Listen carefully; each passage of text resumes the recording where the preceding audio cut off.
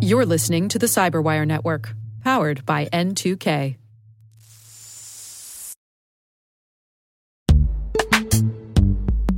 This episode is brought to you by Palo Alto Networks, the leader in cybersecurity. As AI-driven attacks increase, organizations can't afford to have network security that's stuck in the past. Discover how Palo Alto Networks can help you predict what's coming and proactively secure against it with a zero-trust, AI-powered network security platform built to secure whatever, whenever, wherever. To learn more, visit paloaltonetworks.com/network security platform.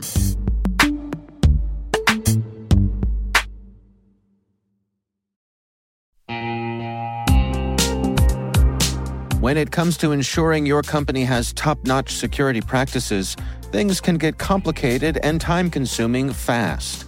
Now you can assess risk, secure the trust of your customers, and automate compliance for SOC 2, ISO 27001, HIPAA, and more with a single platform, Vanta. Vanta's leading trust management platform helps you continuously monitor compliance alongside reporting and tracking risk. Plus, save time by completing security questionnaires with Vanta AI. Learn why thousands of global companies use Vanta to automate evidence collection, unify risk management, and streamline security reviews. Watch Vanta's on-demand demo at vanta.com/cyber. That's VANTA.com/cyber.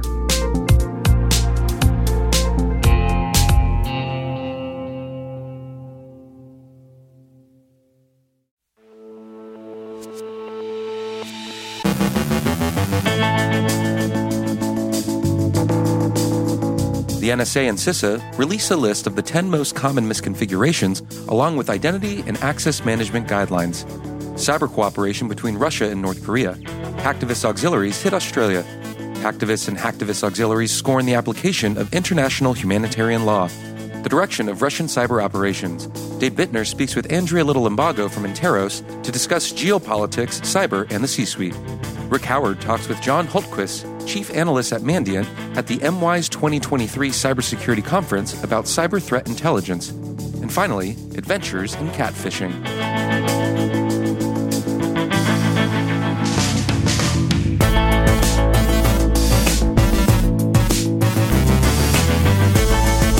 I'm Trey Hester, filling in for Dave Bittner with your CyberWire Intel briefing for Friday, October 6, 2023.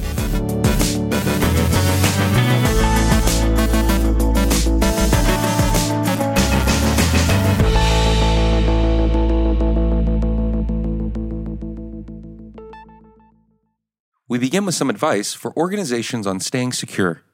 First, the U.S. Cybersecurity and Infrastructure Security Agency and the National Security Agency released a list of the 10 most common and troublesome misconfigurations as gleaned from NSA and CISA Red and Blue Team assessments, as well as through the activities of NSA and CISA Hunt and Incident Response teams.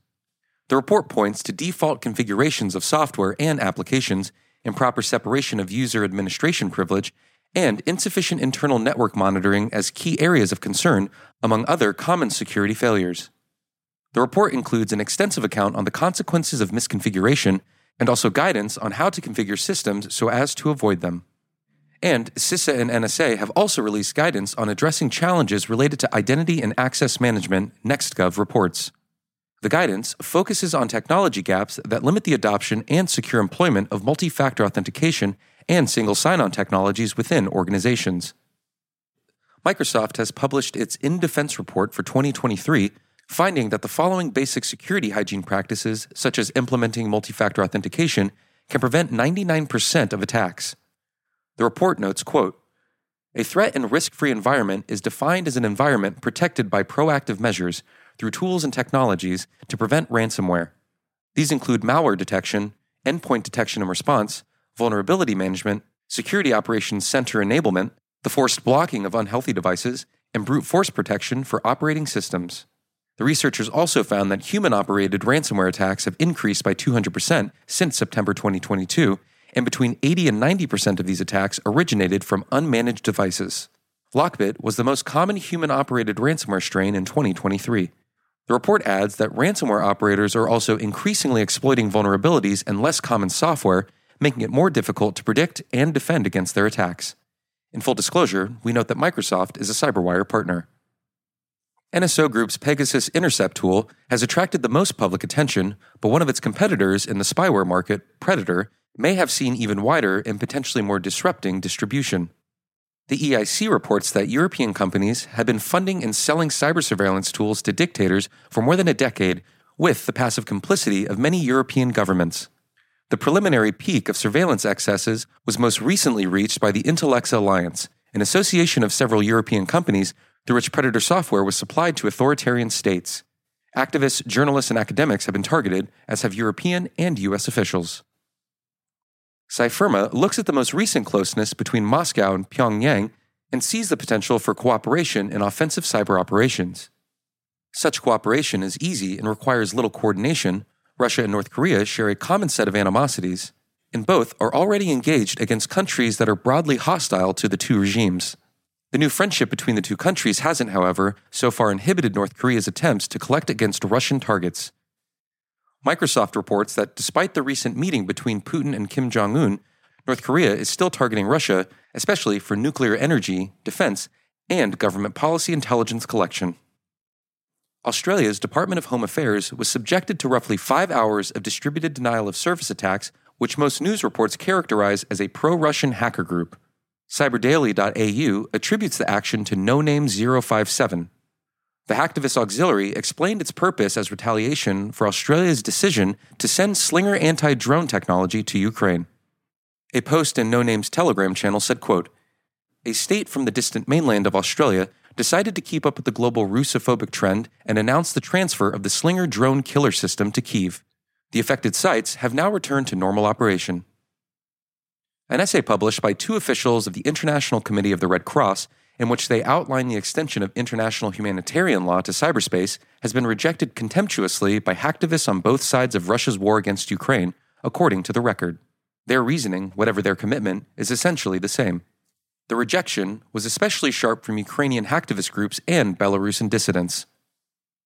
Microsoft has published an overview of the ways in which espionage is shaping the current state of cyber threats, concentrating on the activities of China, Russia, North Korea, and Iran. Of Russia, the report says, quote, "Russian intelligence agencies have refocused their cyber attacks on espionage activity in support of their war against Ukraine, while continuing destructive cyber attacks in Ukraine and broader espionage efforts." End quote. Insofar as classical espionage is concerned, the Russian services are most interested in the UK, the US, and Poland, and looking for insight into the direction of policy with respect to the war against Ukraine and, tellingly, the progress of war crimes investigations. Influence operations seem increasingly coordinated with operations on the ground, and Russia is devoting a great deal of attention to the Ukrainian diaspora, seeking to intimidate global Ukrainian communities and sow mistrust between war refugees and host communities in a range of countries, especially Poland and the Baltic states. Once again, in full disclosure, we note that Microsoft is a CyberWire partner. And finally, Avast has discovered a romance scam that's using a tool the researchers are calling LoveGPT, which provides vast functionality over several different dating platforms, providing the capability to create fake accounts, interact with victims, bypass CAPTCHA, anonymize the access using proxies, browser anonymization tools, and more. The threat actor behind the campaign is also using ChatGPT to craft more convincing messages. LoveGPT's developer appears to be based in Vietnam and has been working on different versions of the tool for the last decade. The developer added ChatGPT functionality to the tool earlier this year. The primary focus of this tool is to create fake profiles on several dating platforms and to store and scrape data from the interactions with the platform's users, including their profile pictures, profile body text, and communications. And just a heads up for CyberWire listeners, we'll be taking Monday off for the U.S. federal holiday of Indigenous Persons Day, and Dave Bittner will be back on the mic Tuesday. And if you're as lucky as we are, please enjoy the long weekend.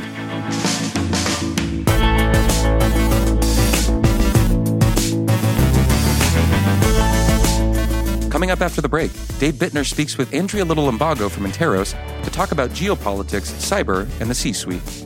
Rick Howard talks with John Hultquist, chief analyst at Mandiant, at the MWise 2023 Cybersecurity Conference about threat intelligence. Stick around.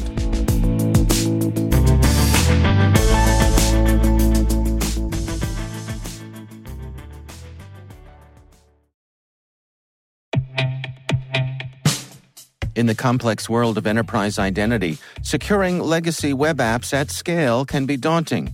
Strata Identity makes it simple. With Strata, you can effortlessly integrate non-standard apps with any identity service, like MFA or SSO, with zero coding and zero hassle. Designed by identity architects for identity architects, Strata works with every vendor, standard, and app architecture. This means your apps can now speak modern protocols and integrate seamlessly with your chosen identity services. From securing on-prem web apps to migrating away from outdated identity providers or consolidating them, Strata helps you keep your complex access policies as you modernize your identity infrastructure and get rid of technical debt. Join leading organizations like 3M, Dallas County, and CIBC in securing your apps with Strata. Visit strata.io/cyberwire, share your identity security priorities, and receive a complimentary pair of AirPods Pro. Offer valid for organizations with over 5,000 employees. Connect today at strata.io/cyberwire.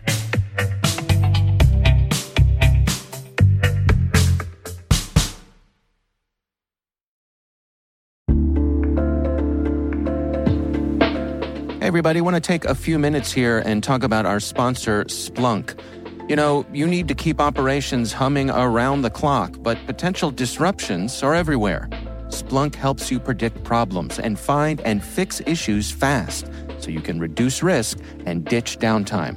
The world's largest enterprises rely on Splunk's unified security and observability platform to become more efficient, resilient, and innovative. With Splunk, you can react quickly, evolve faster, and be ready for anything. Stay ahead of disruptions.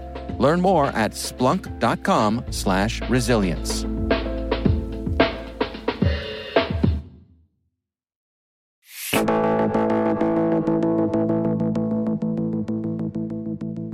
A couple of weeks ago, Mandiant, now part of Google Cloud, hosted the MWise Cyber Threat Intelligence Security Conference at the Washington, D.C. Convention Center.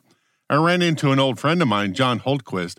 These days, he's the chief analyst at Mandiant, but he's been doing cyber threat intelligence his entire career in both the government and the commercial sector. After he left government service, he transitioned to the commercial sector as the director of cyber espionage analysis at Eyesight Partners.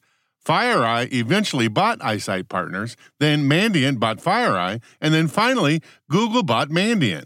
And John has been on that entire journey. Let's just say that he knows where all the skeletons are buried. And we had a wide-ranging discussion about the current state of cyber threat intelligence, the late, great Kevin Mitnick, and the revelations this year from Chain Analysis, a commercial vendor, about how crypto money is not as anonymous as we all thought it was. I started by asking John if there was a single theme to the MWise conference this year. I've spent a lot of time with customers, and that's honestly, it's super enlightening because I have my thoughts on what I think matters, and then you go into the room and they're like, this is what actually matters to me. And it's always great to sort of find where those two parts kind of connect. I think obviously the situation with the casinos in Las Vegas is the talk of the town, or whatever you want to call it right now. Which is crazy, right? Yeah. I mean, okay, it's a big deal for them, but why is that more important than, I don't know, something else? I think those actors are sort of challenging a lot of the ways that we do security, right? Mm-hmm. And I will tell you that I spent a lot of time working with casinos through the years, and they are mature players, right? They know what they're doing. They have been doing security since day one at casinos, right? It's not an afterthought. It never was. And so, it's really interesting to see, an actor, hit more than one of them. And, we've been essentially trying to distill some of the lessons learned from that actor. Is there something we can just point to here? Like, we've been doing cybersecurity for 30 years. Yeah. They took advantage of something that we have not been paying attention to. Well, it's funny. It's like everything old is new again, right? Yeah. There are things that I think we thought about a long time ago that maybe we didn't keep watching because adversaries change and we maybe not have kept our eye on the ball on certain things. Just like, by the way, there was a talk about USB malware, right? Which was like the bane of my existence when I was in the government with the Agent BTZ situation. So that everything old is new again. I think, these are things that we've thought of before, but They've sort of refreshed a lot of our memory on a lot of these problems, and it's good because we're going to start, attacking some of these problems. So the biggest one is their ability to social engineer. It's exceptional. They're English speakers. I keep talking about it's not just that they're English speakers, they're native English speakers. They're able to sort of develop a real familiarity with the people they talk to, and sort of emote in the language, right? There are differences between how people in Western Europe discuss things, right, and how they emote on the phone, right? And these guys are locked in and able to really convince somebody to help them. What that means is that a help desk will not only sort of, allow them to get through these gateways that we've set up, but they'll almost pull them through because I think they like them. They want to help them. So we've gone back to more social engineering as a skill set. Right? It's a huge skill set, Yeah. and I think that it exposes the vulnerability in just the way that we set up these help desks, and probably how we incentivize them. Right, they're incentivized to be helpful. Right, that's how they're reviewed. Yeah, I'm sure. that's right, yeah. Telling somebody no may not actually be in their interest, economically, and if you work on the floor, and we got to make sure that's not the case. I heard a story by Mitnick talk about help desk. He was saying that the way he would social engineer a target was that he would call in and help the help desk solve a problem, like he faked to be a contractor. Oh, wow. He'd solve the problem, and then a week later he would call the help desk again and say, "Hey, I need you to fill out remember this. me? Remember me? Fill out this paper." Wow. Right? Yeah. And it's like, so maybe we're coming back to Yeah, those I mean, the kinds of long things. play, by the way, is something we actually seen from the other players, more in the text, like email message situation, like the Iranians and the South Koreans. Well, you'll see them social somebody for like a month now before they ever bother to send that link or that attachment. But they're pulling people through. They're hitting these business process outsourcers that are like third parties that manage a lot of our data. And the other thing that's really important that they're doing is there's a focus on telecoms and SMS, and particularly the ability to overcome second, like two-factor, right? Or the ability to get somebody to send a reset code or something directly to a phone that they control. And it really proves that we have to really rethink how much we rely on phone numbers as a reliable way to sort of authenticate somebody. Because we're still trying to get people to use two-factor on we're, phones, right? We're still on this journey, and I will say that I still think it's a speed bump, right? Yeah. But it's just not an enterprise. Like it's not, a speed bump is not like a doorway, right? Like it's not enough for an enterprise. Maybe for certain things, it's enough, but. If you are trying to protect an enterprise, it's probably not going to. It probably won't do it.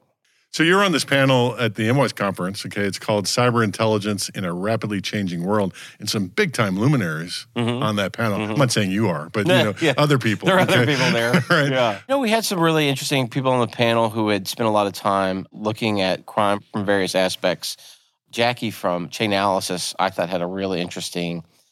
Sort of view into the problem. She looks at the blockchain and she watches a lot of this movement.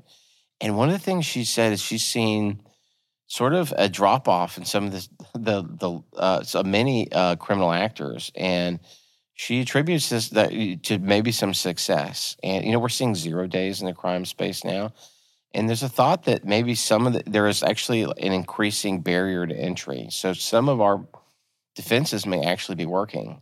So that's why we're talking about innovations here, right? Or new problems instead of talking about, it's the same old thing we've seen 1,000 times. We're actually talking about 0 days and new ways to social engineer, and people are feeding the second factor things, and that's good. That means that some of the things that we're doing may actually be working, which you never, ever hear in this business. Well, right? you said Jackie's from Chainalysis. I heard about Chainalysis from Andy Greenberg's book, Traces in the Dark. Yeah. And up until that point, I think most of us thought that, blockchain was anonymous. I mean, we knew it probably could be broken, but they blew that idea completely out of the water. It's a really strange concept, because I think it was the first thing you heard about blockchain is that it would be anonymous, and that doesn't seem to be the case at all. Well, I mean, if you look at the design specs, it's supposed to be transparent. Yeah, it's a transparent ledger. It's the opposite, right? It's a transparent measure, and it's given us a tremendous amount of insight into a lot of adversaries, not just the criminals. Well, not just the good old-fashioned criminals, but we also have like the North Koreans now And we could see the scale of their program, and it's in the hundreds of millions. It's amazing. Yeah. Yeah. Yeah. And it's going right into a nuclear weapons program. I think you and I are in the wrong biz. Okay. Yeah, clearly. Yeah. That's Rick Howard and John Holtquist speaking at the MWise 2023 Cybersecurity Conference.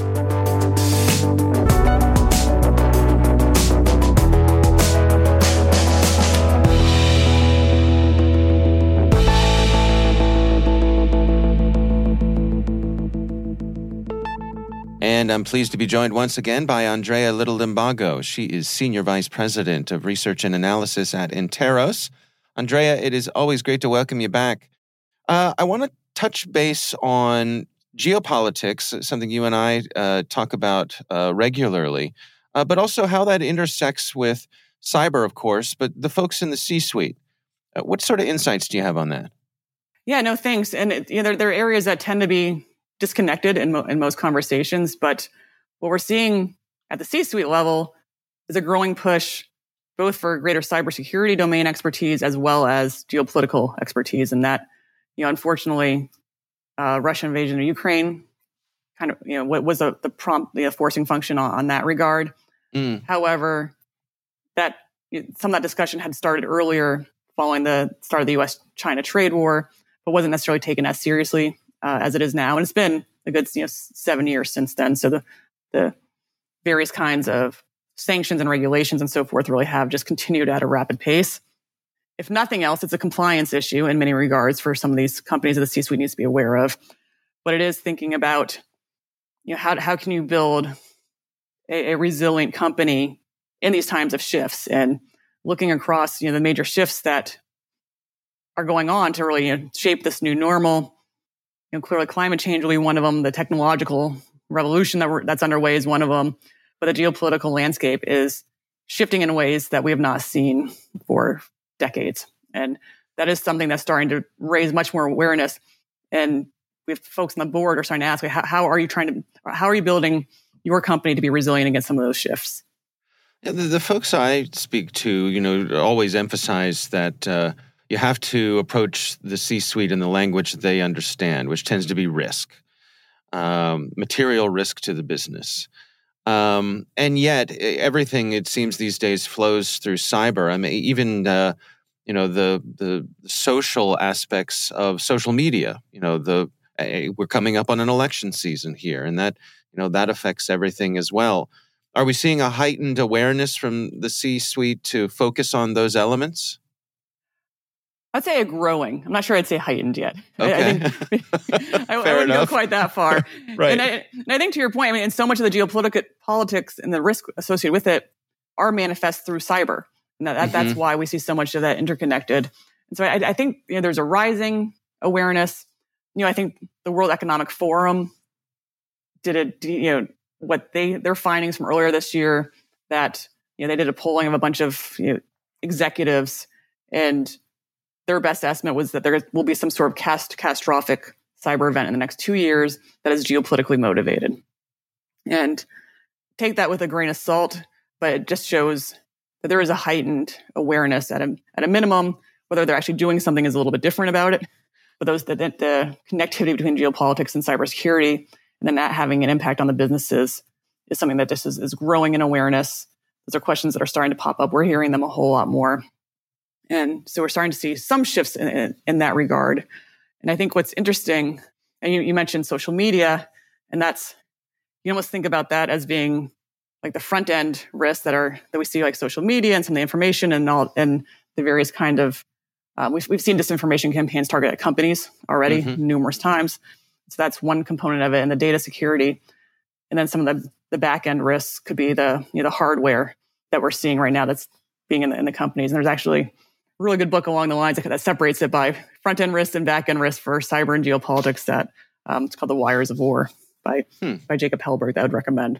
And I really like that framing, because it is sort of the software risk and then the hardware risk, and then the data that goes along with it. And I don't think many companies are thinking about it that way quite yet. And compliance is forcing some of them to, when you have something like Huawei technology that is not allowed to be within your infrastructure. That's a forcing function on the hardware side. And then even some of the software apps, but even just data security, data privacy laws are forcing as well. But I think it still is really nascent, I think, when it's getting into business discussions. Well, and we're seeing, shifts of emphasis on bringing some core manufacturing back to the United States, chip manufacturing, things like that. But then in the next breath, you hear the folks leading that effort saying, well, we don't have enough people here who are trained. And so it's going to take us longer than we thought it would. Strong geopolitical implications there. No, and it's huge. I mean, I was just reading, I think, the other day that the Taiwan semiconductor manufacturing, the biggest semiconductor company, was building a plant in Arizona, and then it's getting delayed for that reason, for inability to find all the labor that they need. So there are, it's one of those things. It's way easier said than done, but we are seeing the companies shift in that regard. But we're also, it's interesting. I'm also seeing in some cases, out of governments or corporate executives, talking about the risk on one side, and then in a different forum, talking about how they're reinvesting, say, in China and growing a labor force, or growing a new plant there. And so it's very hard to see. You can't have it both ways. And I think some companies are trying to have it both ways right now because they've been able to. And that's, especially in the area of supply chains, they've grown globally absent any thought about geopolitics. That's how that was globalization as it expanded over the last few decades, really didn't take geopolitics into consideration, and now it has to. So it's a big mindset shift that I think is slowly coming around. And for sure, some industries are thinking about it a lot more than others. Yeah, I just think in my day-to-day life, I mean, for all of us, the number of items, consumer items, our mobile devices, our televisions, everything that comes through China. And so you think about a company like Apple, who we all rely on, for even if you don't have an Apple device, someone who does. They can't just pivot and find another manufacturer with the scale and precision and all the things that they've come to expect that China can provide. Yeah, no, agreed. And then even if going down to the materials that go into those technologies, the critical minerals, that's really becoming another area of discussion and dispute between China and, say, Australia, the U.S., European countries. And so that also becomes another area of concern, is where if we're trying to decouple, where do you get the critical minerals needed to create the technologies? Where do you suppose we're headed here? Are we on a trajectory of, for the short term, increased tension, or are we at some sort of equilibrium? Where do you suppose we are? Honestly, I think a lot of it depends. I mean, we're at a new equilibrium for sure, following Russia's invasion of Ukraine. But with regard to China, so much depends on what China does towards Taiwan. I think we're at an equilibrium right now for the level of tensions. They're higher than they were several years ago. I don't foresee any rethinking of the sanctions on their major tech companies and their AI companies and so forth. There's the unethical labor conditions that they have also impacts the regulations of their companies. And I don't see that going away or us shifting policy. I've actually heard recently a couple of Congress folks calling for rethinking some of the policies towards China, but I just can't imagine that happening. Just given the wide scale IP theft, and we keep finding more, there seems to be some new data breach linked back to China. So I can't imagine that happening anytime soon. But really the unknown is China's behavior towards Taiwan. And that, for many people, has always been like, oh, that's a distant future. I think more, and the government for sure is planning for that more now. And I think many of the companies are starting to think that what would happen then. I think Russia invading Ukraine was a forcing function on that, but I think some of the other aspects of U.S.-China relations have further raised the concern. Yeah. All right. Interesting times. Andrea Little-Limbago, thanks so much for joining us.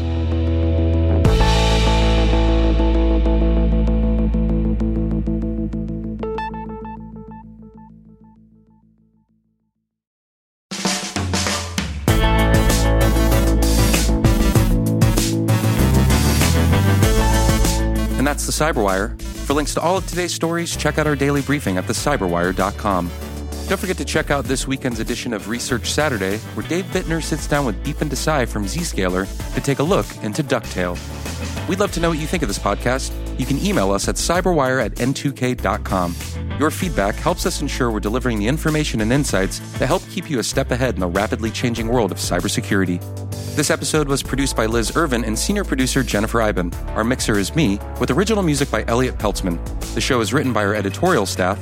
Our executive editor is Peter Kilpe, and I'm Trey Hester, filling in for Dave Bittner. Thanks for listening. We'll see you back here next week.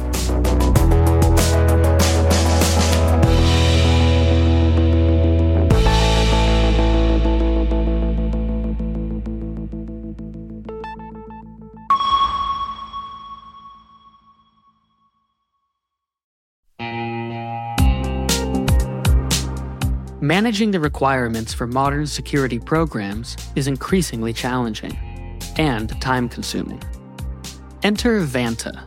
Vanta gives you one place to centralize and scale your security program. Quickly assess risk, streamline security reviews, and automate compliance for ISO 27001, SOC 2, and more. You can leverage Vanta's market-leading trust management platform to unify risk management and secure the trust of your customers. Plus, use Vanta AI to save time when completing security questionnaires. CyberWire Daily listeners can get $1,000 off by going to vanta.com/cyber. That's VANTA.com/cyber.